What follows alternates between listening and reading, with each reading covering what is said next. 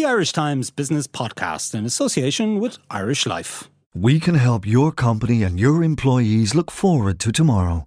We know Irish Life. We are Irish Life. Hello and welcome to Inside Business with Ciarán Hancock, a podcast from the Irish Times. This week you'll be hearing about the decision of Ryanair pilots in Ireland to take strike action for the very first time. Barry Halloran of the Irish Times will talk me through the implications of that decision. In the second half of the show, I'll be talking to economist Jim Power and Cliff Taylor and Umber Kennedy of the Irish Times about the latest economic indicators. Unemployment is down to 5.1%, a low not seen since late 2007. What does that mean for the Irish economy? But we'll start first, as always, with a roundup of some of the main stories of this week, and I'm joined by Irish Times business reporter Peter Hamilton. Peter, you're very welcome to the show. We're going to talk about car imports first. Yeah, so new car registrations fell 4.5% in the first half of this year. It's this ongoing story about people importing more from the UK and Northern Ireland, very often because they're cheaper cars. So 12.8% was the increase in used car imports in the first half of this year. So that's why you're probably not seeing as many 181 plates as new plates as you've seen in previous years, because the used car market becoming far more popular. 51,800 cars were imported. Now you've some personal experience on this front, Peter, don't you? I do. So I imported from the north, and I know plenty of people who have imported from the north and the UK, and it tends to be a far more cost effective, shall we say. Go on, give us the numbers. Crunch the numbers first. For me, I know that my car would have cost me about €10,000 more in the Republic. I wouldn't have been able to pay for that car here. I wouldn't have bought it here. I would have had to buy a different car, a less expensive car, because that simply would have been too expensive. With sterling the way it is at the moment, it's easy enough and cheap enough for people to transfer their euro into sterling, and therefore it makes some sense. So look, it's a very cost-effective option. I know. So you got a nice shiny BMW from the north. Yeah, so I did. Yeah. Not going into too much detail about my own car, but I did. Oh, come on, Peter. Let's. I got a nice car. I suppose the thing is, the more you go up in value, the more you tend to save. So, for example, I know somebody who bought an Audi A6, and that was a 2-year-old car, 3-year-old car when they bought it, and they saved about between 14 and 16,000 euros. So, right. Well, you obviously mixed some very good circles. Now, what about diesel? What impact is that having on new car sales? And the issues around diesel being a dirty fuel, and some cities banning it and so forth. Well, just before we get onto the impact, it's worth noting that diesel is still the dominant choice, still the dominant fuel choice for buyers. But I suppose why the market is worried is because there's so much uncertainty, and diesel, of course, is the one around which there is so much uncertainty. There are indications that we may see the price of diesel coming on par with petrol in the not too distant future. So that will deter people making what is a very big investment. So that's definitely a concern for the market as a whole. Yeah, okay. Now, FBD is one of the biggest car insurers in Ireland, and there's a bit of an awkward segue, but bear with me here, Peter. And it's got its own leadership issues at the minute. Fiona Muldoon, the chief executive there, under investigation by the company. Tell us about that. She is. It's a bit unclear at the moment, but late on Friday night, we'll recap briefly. Late on Friday night, the company put out an announcement saying that she was subject to an investigation. While it's unclear exactly, and we don't know the precise details of what the investigation is about, the Sunday Times reported that Sarah Ryan, the company's human resources director, is behind allegations against Fiona Muldoon, and that has resulted in the company conducting an internal investigation. Now, it's worth noting the market hasn't, despite this being a very rare occurrence, there's no panic, hasn't really responded. Only 1,000 shares of the company's 34.7 million were traded yesterday. Today was slightly more. There were over 8,000, but that's skewed by one particularly large trade. By 2 o'clock, the shares were down about 2.3%. But again, 8,000 is fairly minuscule. It's not very many shares. And I suppose it's worth noting that perhaps shareholders are ignoring this particular event in light of Muldoon's successful management of the company up to now. She has been largely praised for its turnaround since she joined from the central bank. She returned the company to profit in 2016, having sold a few investments, cut back on the use of brokers, hiked insurance premiums, and closing the company's defined benefit scheme. And this year, she paid the first dividend since 2014. So She's a bit of credit in the locker, yeah. So shareholders prepared to wait and see what this investigation might turn up before making any decisions about whether they should stay in or sell out of FBD. I think that's absolutely. There haven't been any sudden jolts so far. Yeah, we should say that neither Muldoon nor the HR person, neither of them have commented to date on those reports. Now, in terms of jobs, it's been a good week on the jobs front. We seem to be having good weeks every week, pretty much on the jobs front, and there's been good news on the unemployment front as well. We'll have more of that a little later on. But tell us about these new jobs that are being created. I know we're getting weary with all the new jobs. Today alone, there were 275 new jobs announced. The fintech group in Kerry, Fexco, they announced 175 jobs for roles in engineering, software and sales, and that's because they're venturing into new product development.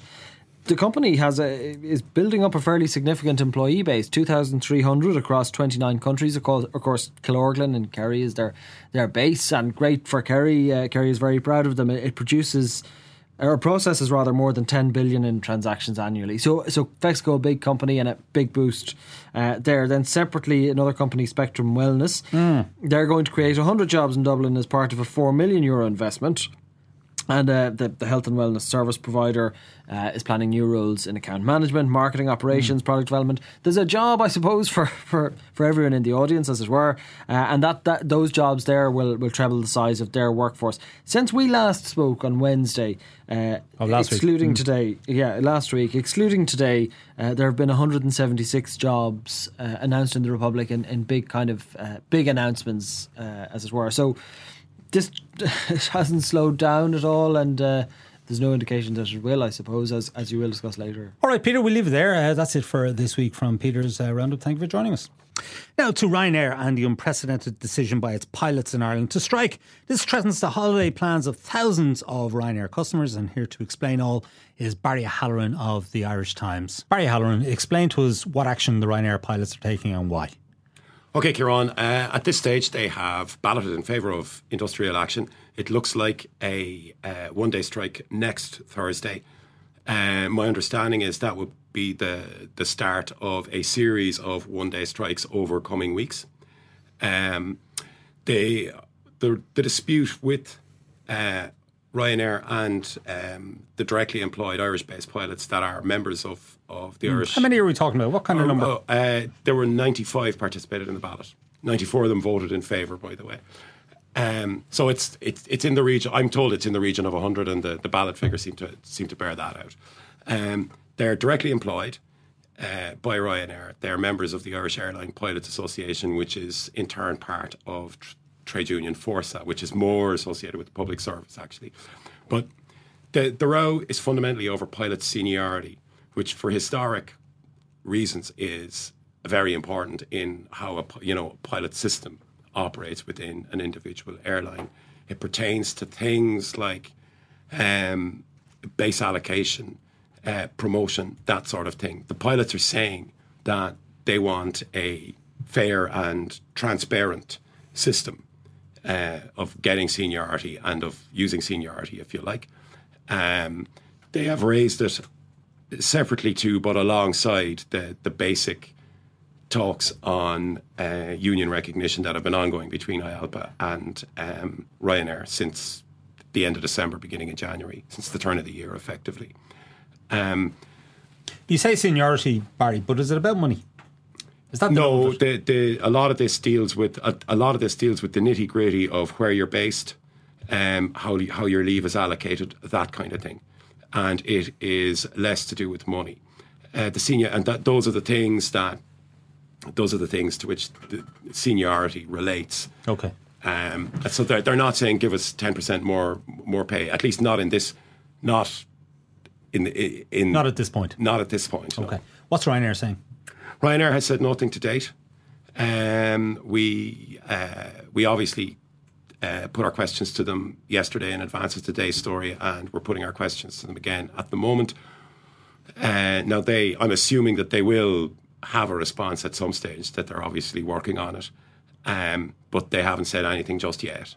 So we're simply waiting on that. And we don't know what kind of contingency plans they may have in place for industrial action of any kind. Ironically enough, in the past when there's been industrial action taken at Aer Lingus, for example, and I think that probably pertains to British Airways as well, they've managed to keep certain services going by hiring in Ryanair planes and crew. I wonder if that's something that, and of course those crew would have been non-unionised at that time. So I suppose probably an easy enough thing to do. But the reverse, it's unlikely that the reverse is going to happen on this occasion, because Aer Lingus and British Airways pilots and so forth will be members of the same union that these Irish Ryanair pilots will be. Yes, indeed. Aer Lingus pilots are members of IALPA. Were this to spread to Britain, you've got BALPA, the British Airline Pilots Association, which has just signed a sort of an initial recognition deal with Ryanair. Obviously, they have members in all the other airlines. So I don't see, that would go against the way trade unions work, which is that they all stand together.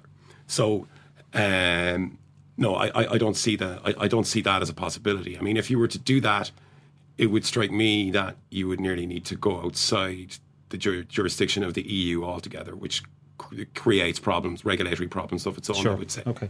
What's the impact going to be on passengers, holidaymakers?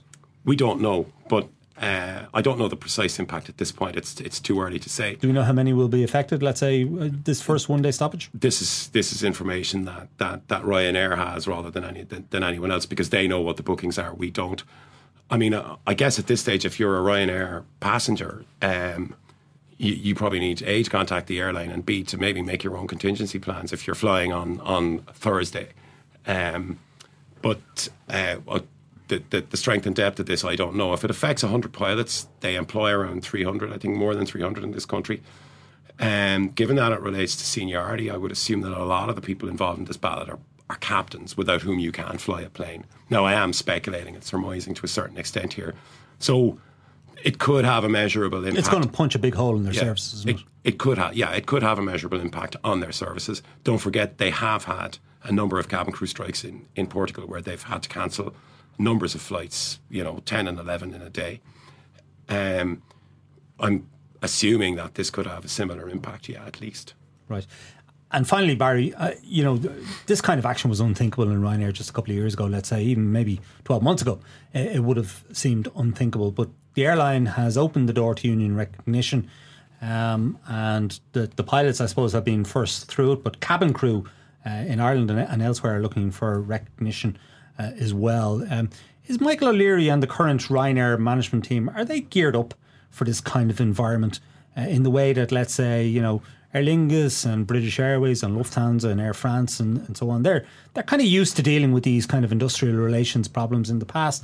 Ryanair's attitude has been, two fingers to the unions, and they just sort of press ahead.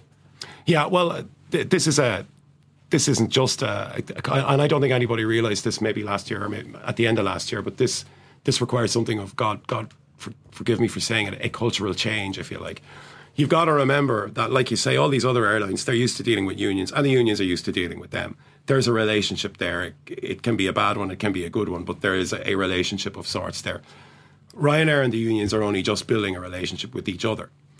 And in some cases, that may well have gotten off to a good start. Here, it doesn't appear to have done. But the sort of whatever level of trust and rapport that you need for that relationship to work at whatever level, that hasn't evolved yet. I'm not saying that, that's anybody's fault. I'm merely saying that's the way these things work. It hasn't evolved yet. I don't think Ryanair just simply isn't used to doing business like this. So it has to acclimatise. And on the union side, I don't think the unions are necessarily used to dealing with them either. And, both sides have to be able to put themselves into each other's shoes from time to time, simply to be able to negotiate and talk to each other. And I don't think they've reached that stage. I don't think either side is geared up for the other, quite frankly. Is Michael O'Leary still the man to lead Ryanair in this environment? I think he is for the moment. But I do think that this is going to prove to be a test of his leadership. Well, the question is whether or not he passes it. Okay, Barry Halloran, thank you for joining us. We're going to take a short break now. When we return, I'll be talking to economist Jim Power and Cliff Taylor and Owen Burke-Kennedy of the Irish Times about the latest economic data out this week. Back in a few moments. Only 29% of us know how much we need to live on in retirement. Irish Life is changing that with Empower, a new approach to company pensions that helps change the way your employees think about their future. For more, go to irishlifeempower.ie or talk to your pension consultant. We know Irish Life. We are Irish Life. Irish Life Assurance PLC is regulated by the Central Bank of Ireland. All information sourced for Irish Life June 2015.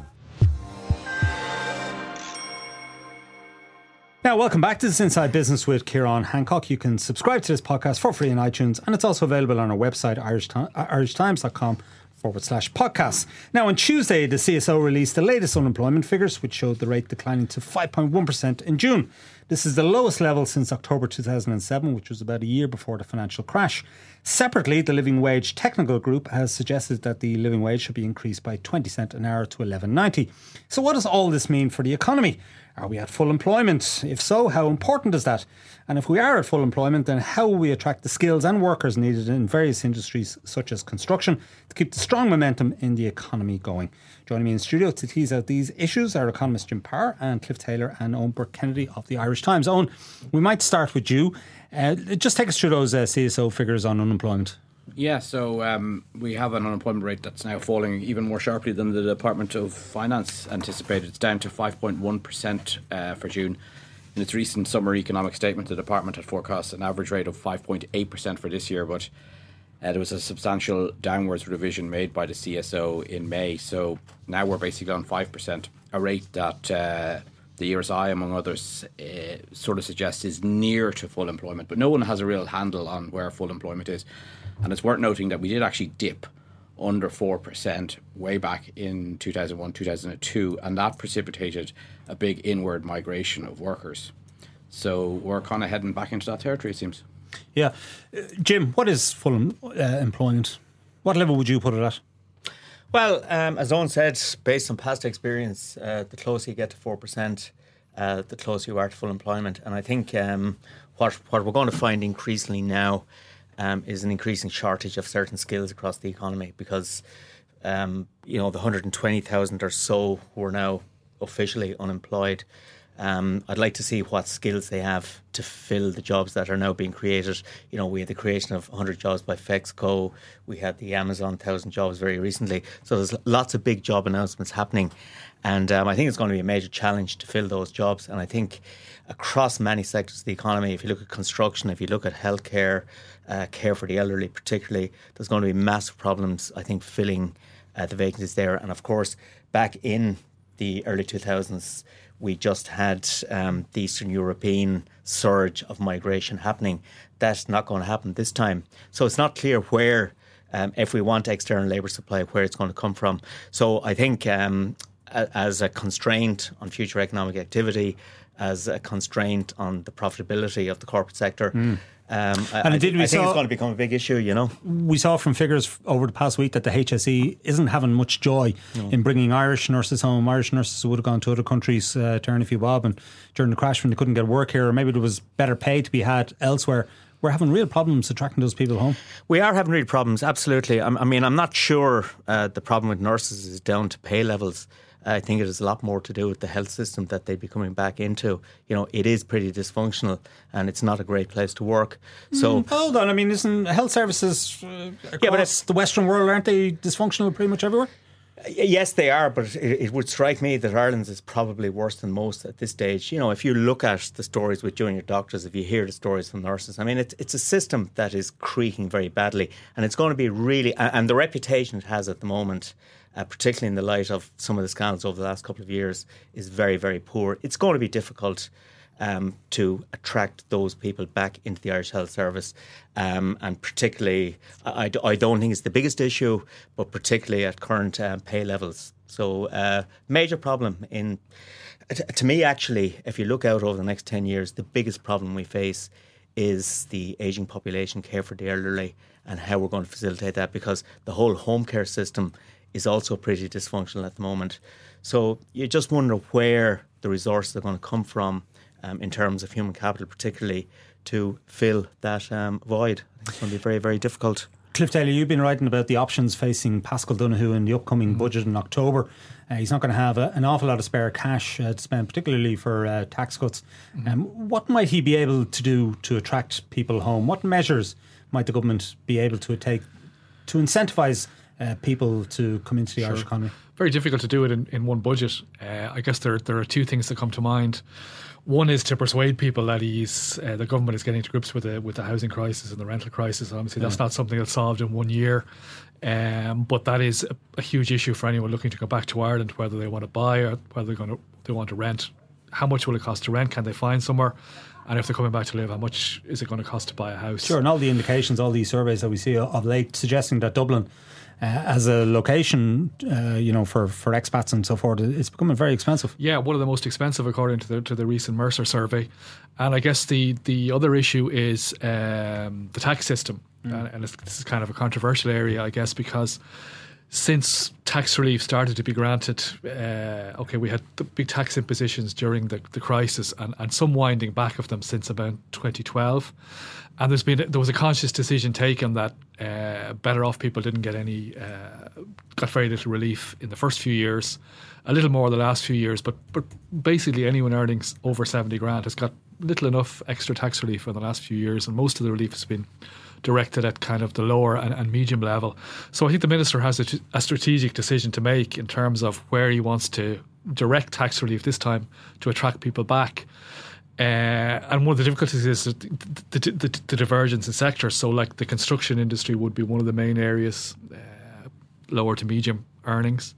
And another area would be the finance area, where banks are relocating here, and talking to recruiters, there's a real shortage in a number of sectors there, and it's going to be a real barrier in terms of getting companies to come here after Brexit. I suppose the most obvious thing, as the government has indicated, is to do something in the middle level to increase the level at which people enter the higher tax rate in Ireland. Every little helps. It's certainly the right thing to do, but in terms of the actual bottom line difference that's going to make to anyone's wages and salary and their take-home pay, it's very little. I really think in terms of getting people back, the housing issue is the one, and not solvable quickly. Owen, we also have this issue of the living wage. The so-called living wage was come into vogue in Ireland and the UK over the last couple of years, and a recommendation coming out from this technical group that it should be increased by 20 cents an hour. Tell us about that. Yeah, well, obviously it's separate from the statutory minimum wage, which is set at €9.55 an hour since the beginning of this year. But their recommendation is to hike up the living wage to $11.90 an hour, and basically they're recommending a 20-cent increase per hour, and that's all based around the rising cost of rental accommodation. In their most recent report, they note that the cost of a lot of things like heating, food, clothes has come down. They also note that workers got a boost in the last budget from USC changes, but it's all been wiped away and undone by rising the cost of rental accommodation. Jim, is that true? I mean, it's probably true for people living in Dublin, but if you're living in some parts of rural Ireland, that probably hasn't been wiped away, although I'm not sure how many companies are paying a living wage in rural Ireland. I suspect you'd find a lot more employers in rural Ireland paying the minimum wage, but not the living wage, because in the hospitality sector and the retail sector, there's not that many paying the living wage. I mean, from the perspective of a 20-cent increase in the living wage, you will hear a lot of complaints from some employer groups about this, but the reality is, it'll translate into €8 or €9 per week for those that are going to get it. And that's not going to make... That's not a whole hill of beans. No, it's certainly in a Dublin context, it's not, because the cost of housing is just a massive challenge for the whole economy at the moment. And, I suppose this is a step in the right direction. Jim, it's a simple question for you. How are we going to solve the housing crisis in Dublin? I suppose Mick Wallace had a very interesting contribution to the Irish Times during the week that got a lot of negative feedback because of who said it. But actually what he said, I think, makes a lot of sense. A pretty dramatic vacant site levy, for example, would bring more. He was suggesting a rate of 25% rather than, I think it's 3% starting off, and it ramps up from there. And all of the exemptions that go with that vacant site tax. So I think that's one thing. It's a bit draconian, though, isn't it? It's draconian. I mean, you're a capitalist. How could you possibly stand over this? I'm not a capitalist. I'm an economist, Kieran. No, the reality is that whatever one's ideological perspective on this, you would call a 25% vacant site levy as draconian. I would describe the housing crisis as pretty draconian. So I think that there's no easy answer to this, but we've got to make hard choices. That the most recent revisions from the Central Statistics Office about the real level of housing completions is just another clear indication as to why we're in the crisis that we're in. We're just simply not building enough houses. So we've got to do whatever it takes. And some of this will be ideologically unpalatable for a lot of people, but it's going to have to happen if we want to solve this problem. And we're going to have to solve this problem because on both the rental and the owner-occupier side, it is just blowing the competitiveness of the economy at the moment. And it feeds directly into the area of discussion about an economy approaching full employment, the need to attract inward migration into the country. If you were going to come into this country at the moment, the first thing you would look at is the housing situation, and that certainly would act as a major disincentive. So perhaps there's an opportunity here for rural and regional Ireland, because I suspect that the 100 jobs that are being created in Fexco and Killorglin, for example, the housing issue won't be a problem there. Yeah. Or 175, sorry. The housing problem won't be, or the housing issue won't be a problem there. But in Dublin, it's a major, major constraint at the moment. Yeah. Cliff? Yeah, I was talking to some recruiters recently, actually, and there is a trend of some companies now starting to move into rural Ireland for these major announcements. Maybe not rural Ireland, but certainly regional cities. And the way it was put to me was we've moved from everyone wanting to get to central Dublin maybe 5 or 6 years ago. Then a lot of operations were moved out to the Dublin suburbs, to Sandyford, Blanchardstown, Cherrywood, places like that to get some lower rent. And now people are looking beyond that, saying, look, this is a real issue now. Well, we can now sell this. We had the in terms of lifestyle for employees, and in terms of costs, we can now sell a location like Sligo. We had the founder of Castus, which is an Irish... there are limits to we had the founder of Castus on last week, and they won the Irish Times Innovation Award last year. And they're moving out to the fringe of Dublin because, and partly because of accommodation reasons, that workers are prepared to live in Kildare and commute in. I think it's out by City West or thereabouts, and they're prepared to commute in there. It's not too bad a commute, but city centre just wasn't working for them. Yeah, well, I mean, if you're out City West, then the commute from Kildare is manageable, or Meath or whatever. Whereas if you're in city centre, you have all the issues. In some cases, there are train lines or whatever, but a lot of cases, people need to drive to leave kids off to creches or whatever, and but Cliff, surely it's good news for workers that we're reaching full employment, in the sense that it'll bid up wages, no? Absolutely. It was one of the points I was going to make. I think, again, talking to recruiters over the last while, they notice a real change in, say, the last 4, 5, 6 months. Two things: companies are having to pay more to attract people, and they're also having to pay more to hold on to key staff. So yes, I think wages are going to be bid up. They're not going to be bid up across the economy. But they are going to be bid up in sectors where there is demand. So in finance, in areas of the construction industry, even where wages have been very slow to rise, there certainly is going to be, I think, significant pressure on wages, particularly in key areas of shortage. Jim, I just thought it was interesting when the first quarter labour force survey was published there a few weeks ago. I think 10 of the 13 sectors contributed positive employment growth in the last 12 months. But one of the sectors that saw a decline, I think it was 3,800 in the 12-month period, was in the retail sector. And I was kind of curious about that, because we are seeing consumer spending coming back reasonably strongly. Retail sales data are generally pretty strong, and yet employment in the sector is declining. I suspect that's a sector that is now struggling to fill jobs, fill vacancies. And you also, of course, have the online impact on that phenomenon. Absolutely. But so I would agree with Cliff. I think it's going to be a massive issue for certain sectors of the economy. But you can go around any part, maybe with a couple of exceptions, maybe a couple of the Dundrum Shopping Centre or Grafton Street or something like that. But you can go around pretty much any area of Ireland, whether it's rural Ireland or even suburban Dublin, etc., and you'll see shops that are shuttered. Yeah. And you will see units that have been empty for a long, long time and are struggling. If it's not a coffee shop prepared to go in there, or something similar, tattoo parlour or something like that, you're not going to fill it. Yeah, absolutely. And that's, I mean, one of the things I mentioned, that consumer spending was coming back reasonably strongly. I use the word reasonably because there's a caveat there. I mean, looking at the retail sales, which is just less than 40% of consumer spending, there's a massive gap opening up between volume and value growth. So volumes are growing very, very strongly. Converting that back into money is proving much more difficult because the personal sector is still stretched, and it's stretched because of we haven't seen much in the way of wage growth in recent years. We've seen rents rise dramatically. We've seen house prices, and housing generally is soaking up more and more disposable income. So it's a challenging environment for any business dealing with the personal sector out there, and that's why the proposed increase in the living wage, for example, you will see a very negative reaction from that sector, for example, I suspect. Yeah. Oh, do we know how many companies are paying the living wage? No, we don't. We have a few high-profile brands like IKEA and Lidl and Aldi that have all signed up to it, but at the moment, the group that actually organises this wage rate, the Living Wage Technical Group, haven't actually listed all the firms that are actually basically signed up to the campaign. So at the moment, we can say maybe thousands of Irish workers, but we don't say how many. We can't say how many more, right? Jim, if Paschal Donoghue came to you and said, Jim, give me 3 things you do in the budget that might help solve some of the problems we have in the Irish economy, what would it be?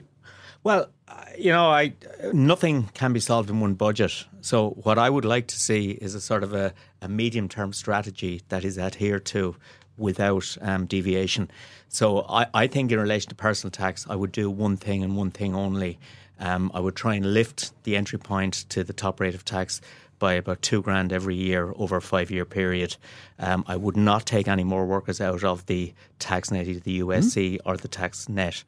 So we need to preserve the tax base. The big mistake we made back in the 2000s was we narrowed it dramatically. We widened it with the introduction of the USC, but Michael Noonan in his last 2 or 3 budgets, he was taking people out of the USC net again. I think that's a mistake because you just you should not create a narrow tax base. So that would be my sole strategy on the taxation side. The second thing I think you have to do is to try and introduce whatever incentives are required to get the housing supply coming on stream. I mentioned the vacant site tax of 25% that Mick Wallace proposed as something that might be considered. I have always believed that a cut in the VAT rate to make delivery of housing more profitable for builders, particularly in the Dublin market. I think developer levies need to be looked at and perhaps give a holiday for a while on development levies. So we need to look at all of these things to try and get supply on stream. And as I said earlier, a lot of this stuff ideologically will be totally unpalatable to a lot of people, but desperate times require desperate measures, and it is a supply side response. Nothing has to happen on the demand side. And I think that the one thing that has been resisted, and I hope we'll continue to resist it, is any political pressure brought to bear on the central bank to actually relax the lending criteria that were introduced a couple of years ago. So, Jim, we're told that we need to be building 36,000 houses a year to meet demand. Thereabouts anyway. Yeah. Now, what evidence is there that even if we get to that level, that the housing crisis will be solved in inverted commas and that prices will start to come down? Because as Owen has made the point on this podcast before, we were building over 90,000 in the boom and prices were still rising. Yeah, unfortunately we were building a lot of them in the wrong place. But there was also the point that, I suppose I hate going back over this old ground again, but what was happening in the housing market in the run-up to 2017, particularly in the last 2 or 3 years, whatever we built, I think was 93,000 houses in 2006, which was the peak. But at that stage, there was a feeding frenzy going on. It had nothing to do with housing supply. Anything that came on the market was just sucked up by people who wanted to invest in property. And I suspect you could have built 150,000 houses in 2006 and you'd still have seen prices rise because of that demand. So that was an unusual time. I really believe we need to avoid that happening again. And one way of avoiding that is to make sure that there's a serious constraint on the amount of money people can borrow to feed that frenzy. Cliff? Yeah, I think as Jim said, the difference back then was the huge credit bubble. massive growth in lending every year. What was it, 18-20% at one stage? In fact, credit growth has been pretty flat in the last few years. Only started to rise now in the last while, and the real challenge. House prices are rising. They are in 2000. Sorry to interrupt, but in 2006, there was 39.8 billion in mortgage lending. Back in about 2012-13, around that time, it fell to under 5. This year it'll be about 7.5, 8. Yeah. So almost 40 billion. So that was credit fueled. Yeah, sure. I think prices are rising because supply has been so extraordinarily constrained, and also you've seen some international players come into the market to snap up some of what is available. But I think the point is that if you increase supply, and if you can, as Jim said, keep a lid on the demand, resist pressure to increase the lending rules, and to give people more leeway, then that is going to lead to prices falling. I mean, there are already signs, and according to people in the property industry and parts of the Dublin market, that the affordability limits are starting to kick in, and that people literally can't afford. Very few people can afford houses in some of the more popular areas of Dublin now, and are moving to other areas. Now that's that's unfortunate from another point of view, because the demand just moves from one area to another, but it's an inevitable part of what's going to happen, I think. Yeah, and I think it's also worth pointing out that over the last few years, roughly 50% of houses bought and sold here were cash transactions. They weren't backed by a mortgage. It's still a strong number, but it's starting to taper off a bit. It's starting to, as you would expect. Yeah. But so the more that happens, the more affordability will become an issue. All right. Could I ask just, do you actually perceive that we'd go into a period where we're going to have declining house prices and a healthy economy? Because we just haven't had anything like that in 3 decades. And the only time affordability was addressed when we had a huge crash. Yeah, you're right. I mean, I don't know, Owen, but I think as the old saying goes, prices can go down as well as up. And, Well, Philip Lane made that point very recently. He can, but I think we're still a way away from it, because the supply, as Jim said, is still so far below what the demand is, that unless we hit some kind of economic bump from Brexit or whatever, and that pulls the rug out from supply. Yeah. And finally, demand, at least. Finally, Cliff, what are the chances of an election before the October budget? I mean, it's been speculated upon now, and maybe we're in silly season, I don't know, but there's talk that possibly Leo might go in September. I don't think he will. I think he's probably missed his chance. I think if he wanted to go, he should have gone in the springtime. I think it would look... I think whoever we've seen to call an election or to cause an election now, whether it be Fianna Fáil or Fine Gael, I think that would be unpopular. There's a huge European summit coming up in October on Brexit. Even if the decision is delayed from October, something's going to have to happen in November, December. And we saw from after the last general election how long it took to form a government. So we simply can't afford to go into a period of run up to an election itself, and maybe another couple of months forming a government, with all that stuff in play over the border, over East trade between Ireland and the UK. You can say the government remains in place and the existing government continues to represent Ireland, but really that government has no standing internationally if it's if in that situation. I don't think they're only seen as a caretaker. We can't afford that at the moment. Jim, would it not be good if we went to the polls and we returned a government or a coalition government that had a strong mandate from the people, rather than the minority administration that we have at the minute, where there's a huge logjam legislatively in the Dáil and so forth, and they really can't do anything without the approval of Fianna Fáil? What makes you believe that we'd get a government with a strong mandate? I actually think we could end up with something even more fragile than we have at the moment.